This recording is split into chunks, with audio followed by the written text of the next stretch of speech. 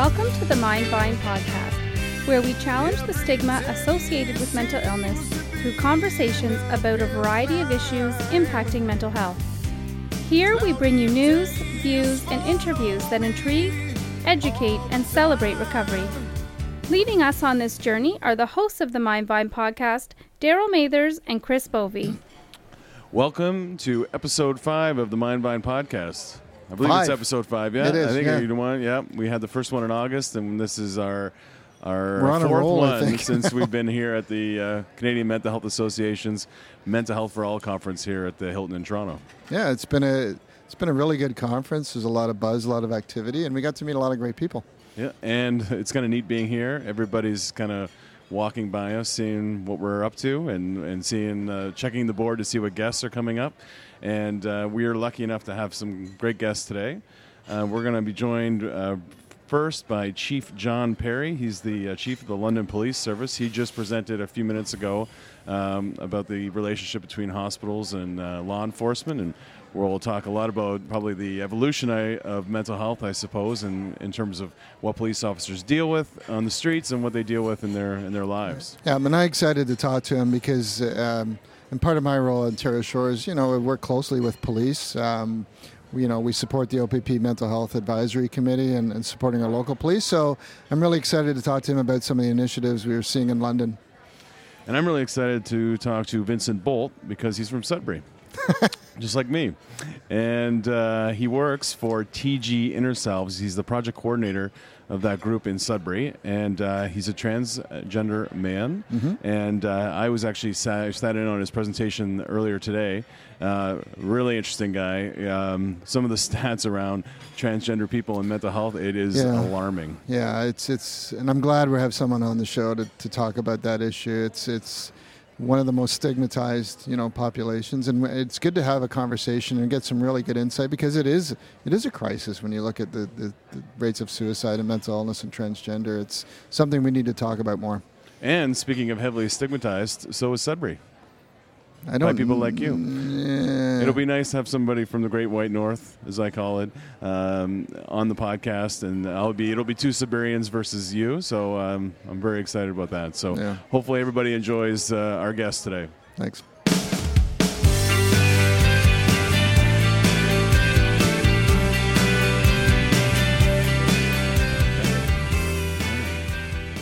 So we're pleased to be joined by Chief John Perry of the London Police Service. He was welcome, first of all. Thanks for being here. Thank you. And you were part of a panel discussion this morning at the conference. Can you tell us a little bit about your role there? Sure. I'm part of a group of individuals that partnered to look at the police hospital transition. And so that's the handover when the police have apprehended an individual under the Mental Health Act and now have taken him to the emergency department for assessment. And part of it was looking at a couple of different things. One is, improving the outcomes for individuals that have been apprehended under the Mental Health Act. And reducing the impact on police resources and hospital resources and how we can do a better job. But ultimately, it was about the individual in crisis and how we can improve outcomes for them. Mm-hmm. So a lot of work went into creating a framework and some tools for individuals or communities, individual communities to use to develop these protocols. So I know part of that is trying to keep people out of emergency rooms, and one of the tools police are using is sort of the mobile crisis intervention team. And so what kind of things has London been doing to try and, officers, they face a big role in dealing, with mental health calls. What are the tools are you guys doing to sort of help officers in dealing with that? Yeah, absolutely. The frequency of individuals in crisis coming into contact with police have improved, I think, really everywhere. But in London, we started in about 2011 to develop a local strategy and some of our partners. And we were very fortunate with the partnership that we developed with CMHA Middlesex around a mobile crisis response team that's available 24 hours a day, 7 days a week, 365. Mm-hmm. And so we've started that in, I think it was around the end of 2011, beginning of 2012. And so they're available to us, and they've been great. They respond to about 95% of the times that we've called them. The other 5% is because they've been tied up with other needs from individuals, because even the community themselves can call the crisis response team. The other thing CMHA Middlesex did in our community, which I think was great, is they opened up a crisis center. That, again, is open 24 hours a day, 7 days a week, 365. And one of the second pieces of that project are some crash beds that are going to be available to individuals for 24 or 72 hours. So we were part of the pilot when this started in December of 2015. So we were able to take individuals there or refer individuals there that may not have been at that threshold of having to apprehend under the Mental Health Act. And or working with the mobile crisis response team about what is the best course of action to get the individual connected with the right service at the right time, and to give them that quality health care that they needed. So it has been the results in London have been tremendous. We've been tracking since 2012. Everything from the number of occurrences involving mental health to how long it's taken us to deal with it, and we've seen some tremendous results. So great. It's been good. So London was really ahead of the Iacobucci report. You were doing a lot of great things in advance of that. I'm just curious, as far as things like the Iacobucci report and all these some sort of sentinel events that get in the media. How stressful is it for officers in dealing with this crisis, feeling like we're under the magnifying glass a little bit when it comes to dealing with these crises and being sure that they respond in a positive way as well, and dealing with that crisis in the right way possible? Well, for the officers themselves, a lot of it goes into the training. Right. We've heard a lot about the training. So it's developing that training and who can deliver that training and how best to deliver that training. And unfortunately for policing, there is so much that is mandatory training that we're not able to develop some of those other skills. So you have to do the best you can with the time that's allotted for the training and the dollars that are allocated for training. So we've been working with our partners. We share a lot of information, we share a lot of training tools, and we continue to do that to improve those outcomes from those interactions. You don't rise to the position you're in without a depth of experience in policing. And I would imagine that mental health training at the beginning of your career looked a lot different than it does for an officer now. Can you talk a little bit about what that journey's been like? Yeah, absolutely. My career has been a little bit different because I started out, I was working at a psychiatric facility while going to university. I worked in corrections before I came to policing, so I've kind of seen mental health in 3 different sectors. Right. But absolutely, the training was specific to the legislation in the Mental Health Act and what is your authority for apprehension. That really was what the training was when I started out my policing career. And it has developed, to identifying, mental health and what some of the, diagnoses are, and some of the medication, de-escalation techniques, how to interact with individuals, and also learning from our communities what are the services that are available. And we've and every community is different. Some are further ahead than others, but there's a lot of great community service providers out there that assist us on a daily basis. I was going to say, on the street level or on the ground level, when it comes to your police force, has the desire to have that training, to know more about their community and the mental health services available and what to do in these situations, has that grown significantly over the last few years? Yeah, I can only speak from the London experience, and if you were to look at many of the organizations in our community connected to mental health, whether it be youth or adult or whatnot, you're likely going to find a police officer somehow connected to that organization, and again, that allows them to bring back that experience to the police service. So I know that actually one of our superintendents is on the board at CMHA Middlesex. We have other members that are connected to a lot of the youth services in our community that provide mental health services. And so it's a great opportunity for us to learn and to bring back those experiences.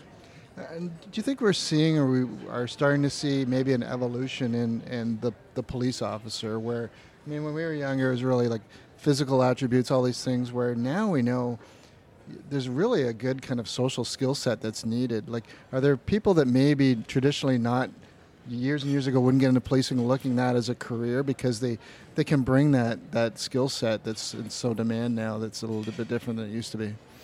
It's interesting you bring that up because there is no mold in terms of what you're looking for in a police officer, and we get people from all different educational backgrounds, all different life experience, all different cultures.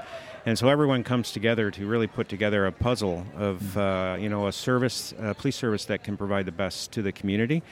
But I mean, there are those skill sets. As a police leader, and I think many will say the same thing, we'd like to get out of the health business because mental health is the health business, but we do have a role to play, but our role seems to be expanding. But it's finding that right balance. So. Yeah. So, but I mean, that's the thing with mental health calls is because you're a 24/7, 365-day service. So whenever there's a crisis, you're going to get the call. So you're dealing with those.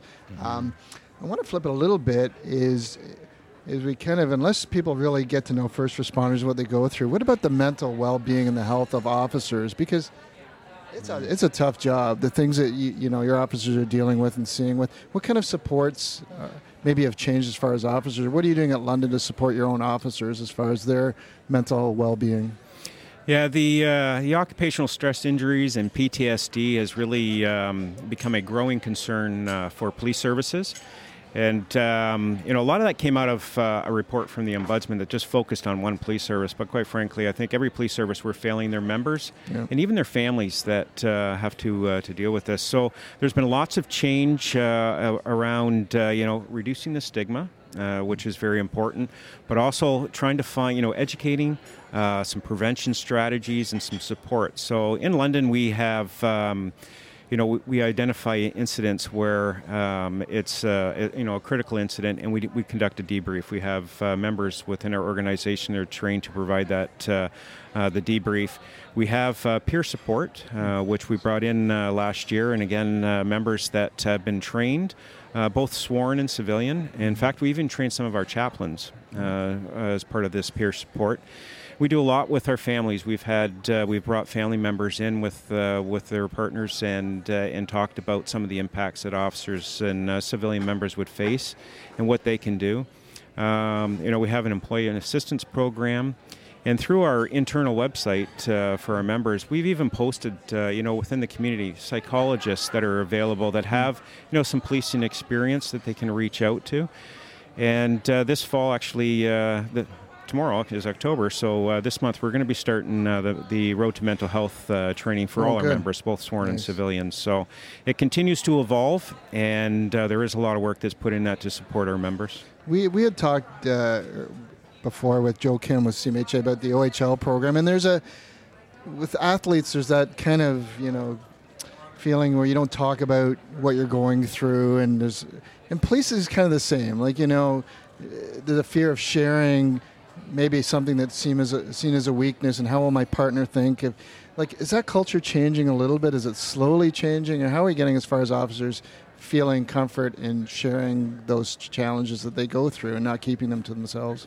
I think it's slowly changing. To be quite honest, I don't think we're there yet. I think still more needs to be done that members feel comfortable. That they will be supported, and I think that comes down to continuing to find those opportunities to show your support.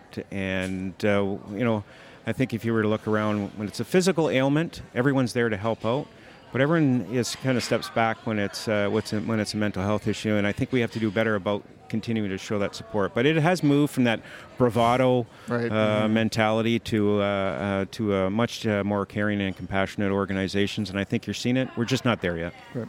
And I think part of that change is like you being at a conference like this, having a police chief present at the CMHA conference. When I saw that, it's like I thought maybe a few years ago you wouldn't have seen that kind of relationship, right? I think we're still evolving slowly and figuring things out and how to work together better.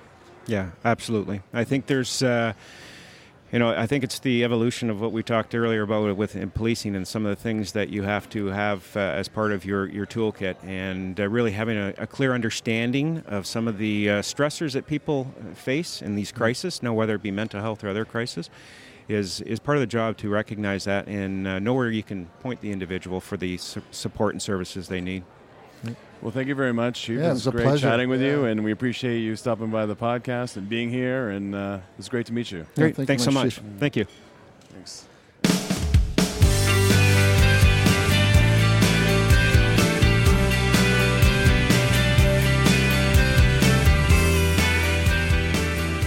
Welcome, Vincent Bolt, to the Mindvine podcast. Vincent's the project coordinator at TG Inner Selves in the great city of Sudbury. Yes, great city. And it's great to have you, Vincent. Thanks for joining us. It's such a great city that they had to put greater in the title. That's true.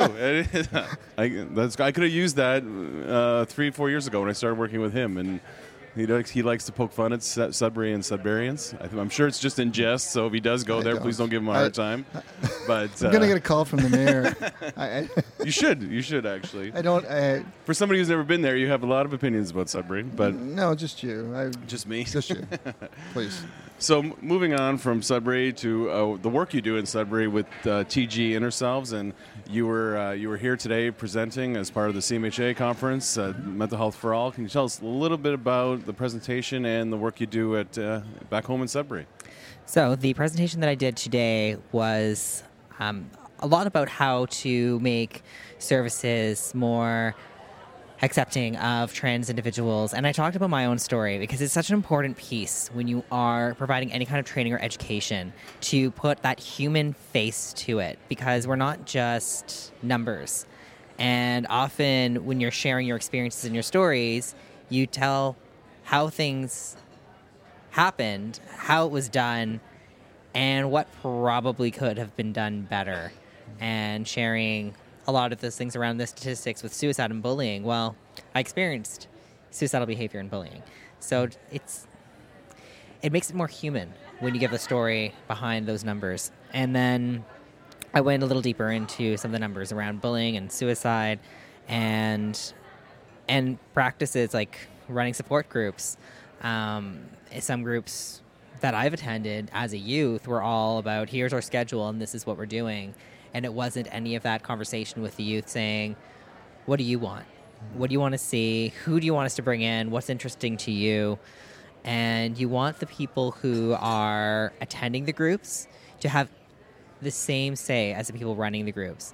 Having a peer-led group is imperative, and we have a number of groups that are successful because we listen to what people want.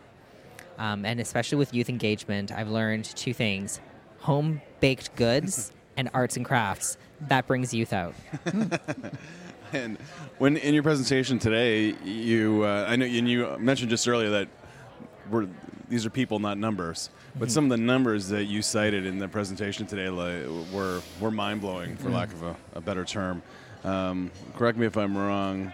77% of transgender people have seriously contemplated suicide. That was one of the numbers that it's alarming. Like if that was almost any other population, there would be a huge outcry. Yes, and it's sad to see how many people come through the door who have either contemplated suicide, are currently contemplating suicide, or who have attempted suicide. The majority of the youth that I've worked with have been hospitalized at some point, and I do get a lot of calls from the hospitals saying, we have a youth here and we don't know how to accommodate them. Or I get a call from the youth saying, they're not accommodating me properly. And it becomes an issue because they're there for a reason. They're there because things had gotten to the point where they felt so out of hope, and they attempted to take their life, or they were considering it enough and checked themselves in because they didn't want to go that far. And then to be put in the situation where you're vulnerable and your identity is not being respected. Things have gotten a lot better. I've done a lot of training with the hospital, and I'm seeing the changes with the staff, and it takes time for change to happen, right? So not everyone's going to change overnight. Not everyone's attitudes are going to change overnight. Not everyone has been trained yet. But the important thing is definitely acknowledging how serious suicide is as a problem in the trans population, and for youths, the risk is really high. It's double the numbers for youth as it is for adults. The other really important thing I want to note about suicide and trans youth is that the suicide risk and the attempted suicide rates and the suicidal behavior drops by 93% if trans youth have fully supportive parents. I wanted to, and it was interesting because I wanted to touch on the parent piece because we've seen it in mental health where, it almost took a sentinel event for the parents to kind of click in. And it's not that they're bad parents. Mm-hmm. It's hard. And I think you said even in your case that, it may be hard for a parent to admit that their child has a mental illness, but to say, I feel like I'm losing a daughter or a son. Mm-hmm. And it doesn't mean they're bad parents, but how do we support them to be more accommodating and understanding? Because you're right. I think that's so important that when the youth or the child is speaking to their parents, that they feel it's not a barrier. That I can't talk to them about it. I have support, even if they don't have all the answers.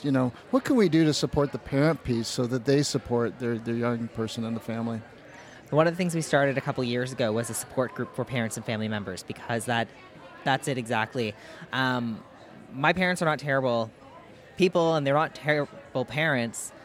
But when I came out as trans, they had no idea what to do. They lost it, and they weren't supportive of my transition in the beginning. It took a long time for them to come around because they had no idea. And they were losing a daughter in their eyes. And the funny thing was, actually, I have a funny story. I digressed a little bit because this is a funny story. So I found this poster in one of the subways at subway stations here. The only subways we have in Sudbury are restaurants. So it was in the tunnel on the wall, and it was this poster that said, "Mom, I'm not a girl." And so I took a picture and I sent it to my mom, and I wrote, "Sounds familiar?" And she responded back by saying, "Yes, Vincent. I want to be a fireman, not a firefighter. Do you remember that?" And I'm going, "Oh, I don't remember that at all." But that was a little hint when I was much, much younger that something was going on. But when it comes to supporting parents, they may have a similar situation where they have a little girl saying, "I want to be a fireman, not a firefighter," or "Call me Jonathan instead of Joanne." And they don't know what that is, and they don't know how to respond to that. And so I do have parents now who contact me out of the blue and say, "So my kid is expressing this, and I don't know what this means, and I don't know what to do, and I want to support them, but I don't know how." Or I get the parents who were really hesitant in helping their kids with transition earlier on, but they see how much their kid is struggling. Or it's a situation like me where I was in the hospital, and that's when my parents had their epiphany. And you have a parent who's in that situation, or they see it's about to reach that, and they go, "Okay, I need to do something." And then I get the parents who are completely supportive, but don't know where to go and don't know who to turn to. So they come to me because they don't know which physicians to see. They're finding some really outdated information on the internet about where to go, or even some physicians. I recently had somebody say that they were going to be referred to the Child and Adolescent Clinic at CAMH in Toronto, which was closed a while ago. It's not even in operation.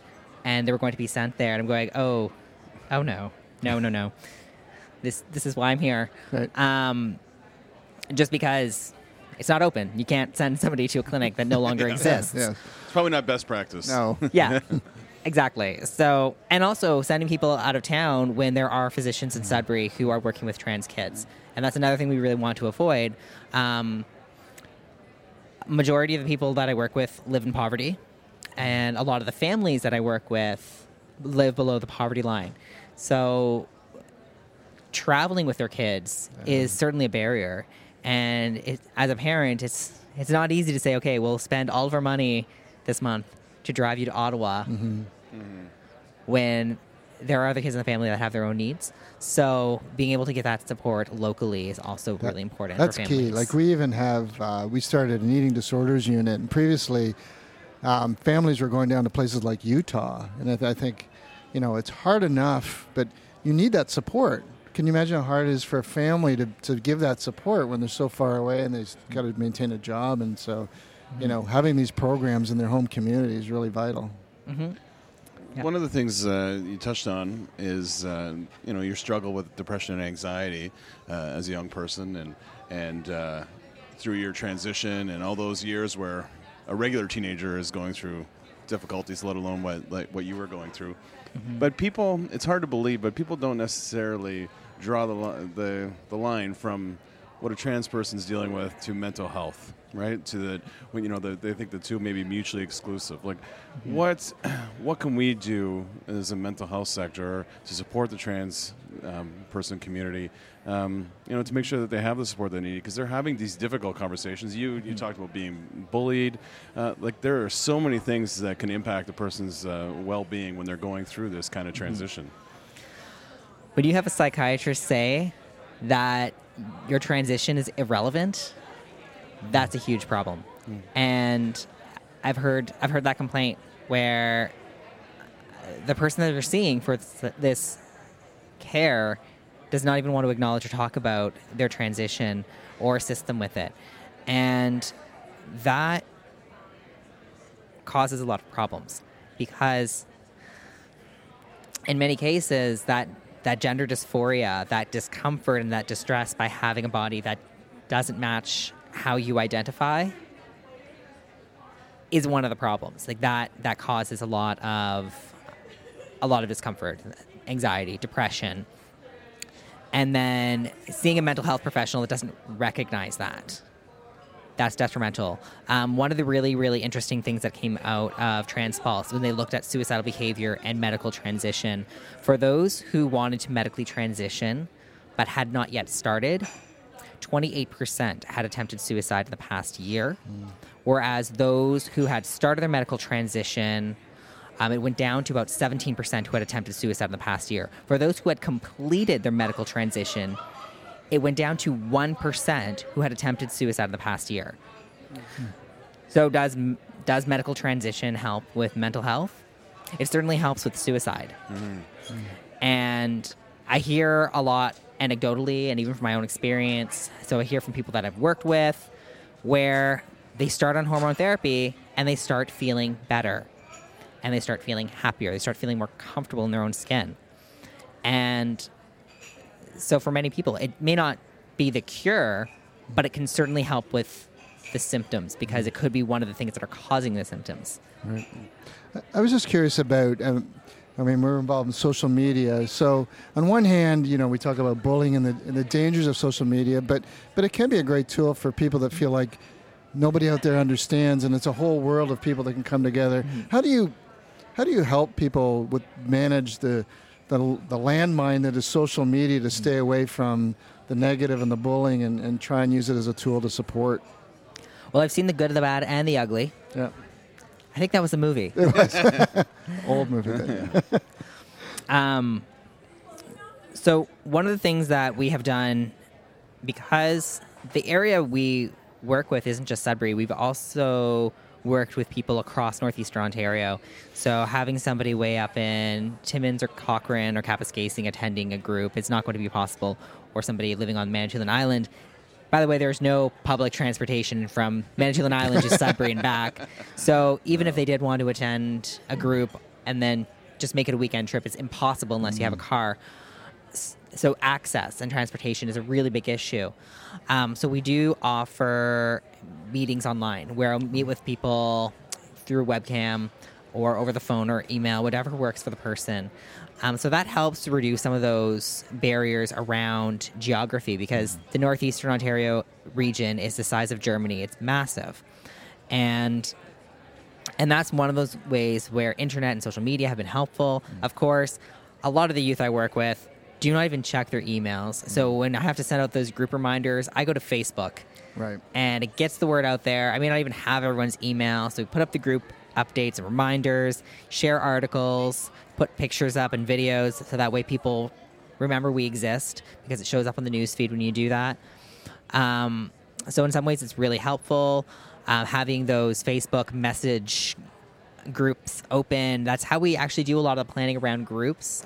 So with the Francophone group, what they've done is once a month, a meal is made all together. And so a week before, hey, everyone, what do you want to eat?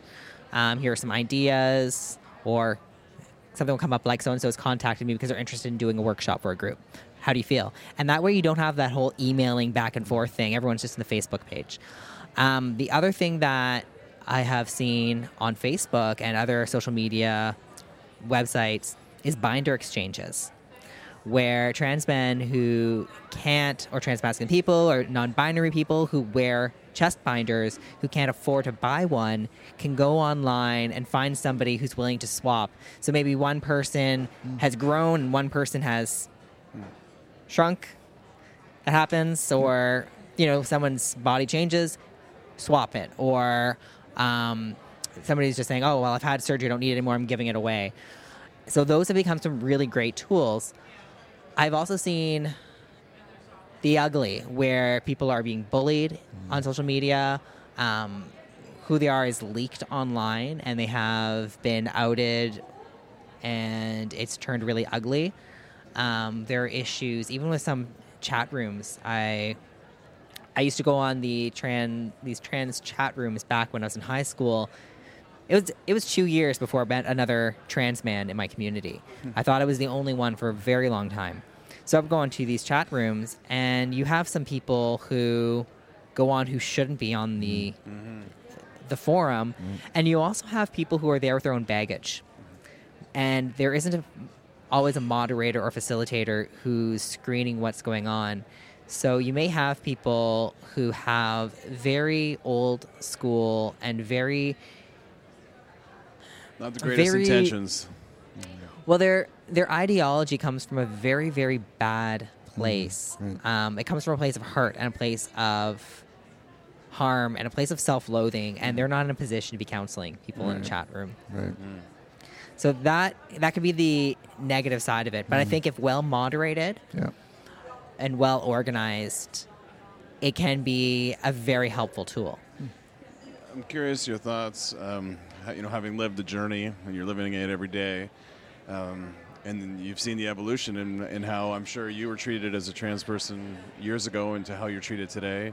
You see what's going on in the States. There's legislation, I think it's in North Carolina, about bathroom use. And what's really encouraging to me, just being a regular guy in suburban Toronto, is that these groups that you wouldn't traditionally associate with political causes, such as the NBA and NFL and athletes, and they're kind of coming to the defense of the transgender community and helping raise awareness about their issue. Did you ever think of something like that would happen when you were kind of in maybe the beginning parts of your journey? I am thoroughly impressed and thoroughly surprised by professional sports and how things have been received. So I remember a few years ago, do you remember Fallon Fox? Fallon Fox. She is a mixed martial arts fighter who came out as trans in Sports Illustrated back in 2003. And there was a UFC fighter who... Not even in the same league, because she was fighting in a women's league and he was a professional UFC fighter who had gone on record and made some very transphobic remarks. He was suspended by the UFC. And I'm thinking UFC and, it's all meatheads who can barely string sentences together. Very close-minded, all that. And that was my perception of athletes in that particular sport, or the people running it. And no, he was suspended. And so it showed this support from the professional league. And even in Fallon Fox's own league, the women's professional league, I don't know what it's called,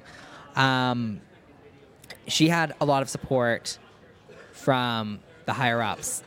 There were fighters who refused to fight her, and there was a lot of negative backlash when she came out, but there were also a lot of supporters.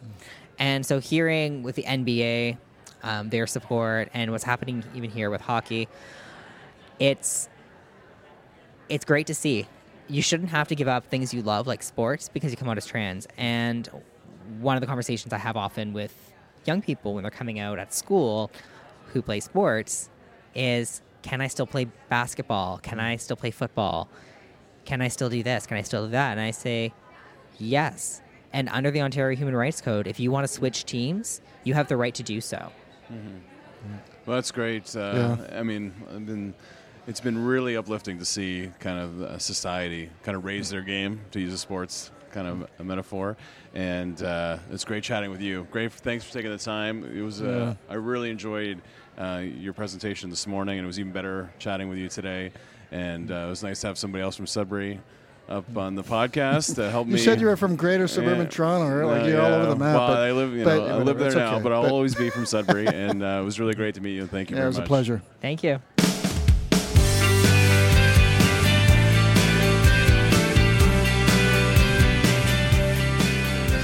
Okay. So, two great guests again. Excellent guests, and someone I really enjoyed talking to from Sudbury, which after working with you, I didn't know if I'd ever find, but definitely Vincent was a real pleasure to talk to. I'm going to choose to ignore that and move on, because we know Sudbury is a great place, place in our province, and if you ever have the privilege of going, it is Ontario. Okay. Yeah, Sorry, and if you ever get the privilege of going there, I'll ask them to let you in. Thank you. It's a gated community? I'm sorry. It should be. All right. It's a jewel. It's a jewel in Ontario. Okay. Jewel of guests. Yes. To segue. And two important issues that we haven't really touched on this week, and it was great to have them on. Obviously, mental health and law enforcement, and the mental health in the transgender community. Yeah, really, really important issues, and that really require a lot of attention and solutions. Policing and the prevalence of mental illness and what they deal with on a day-to-day. And even, it was fascinating until you start looking into the transgender issues, and when we look at suicide and mental illness, you don't realize until you start to sort of dig deep how prevalent it is. So these conversations are really important that we all need to have. And it was great to be here this week and get so many diverse people, organizations. There's lots of aspects to mental health, and we touched on a lot of them this week, and we were able to do it in one spot. So thanks to CMHA and the Mental Health for All conference for having us, and it's been a fun Maybe they'll week. Have us back next year. Who knows? It was a great conference, though, and we really appreciate the opportunity to engage a lot of people in the conversation on our podcast. And we enjoyed the week, and we hope everybody enjoyed the content that we were able to put out.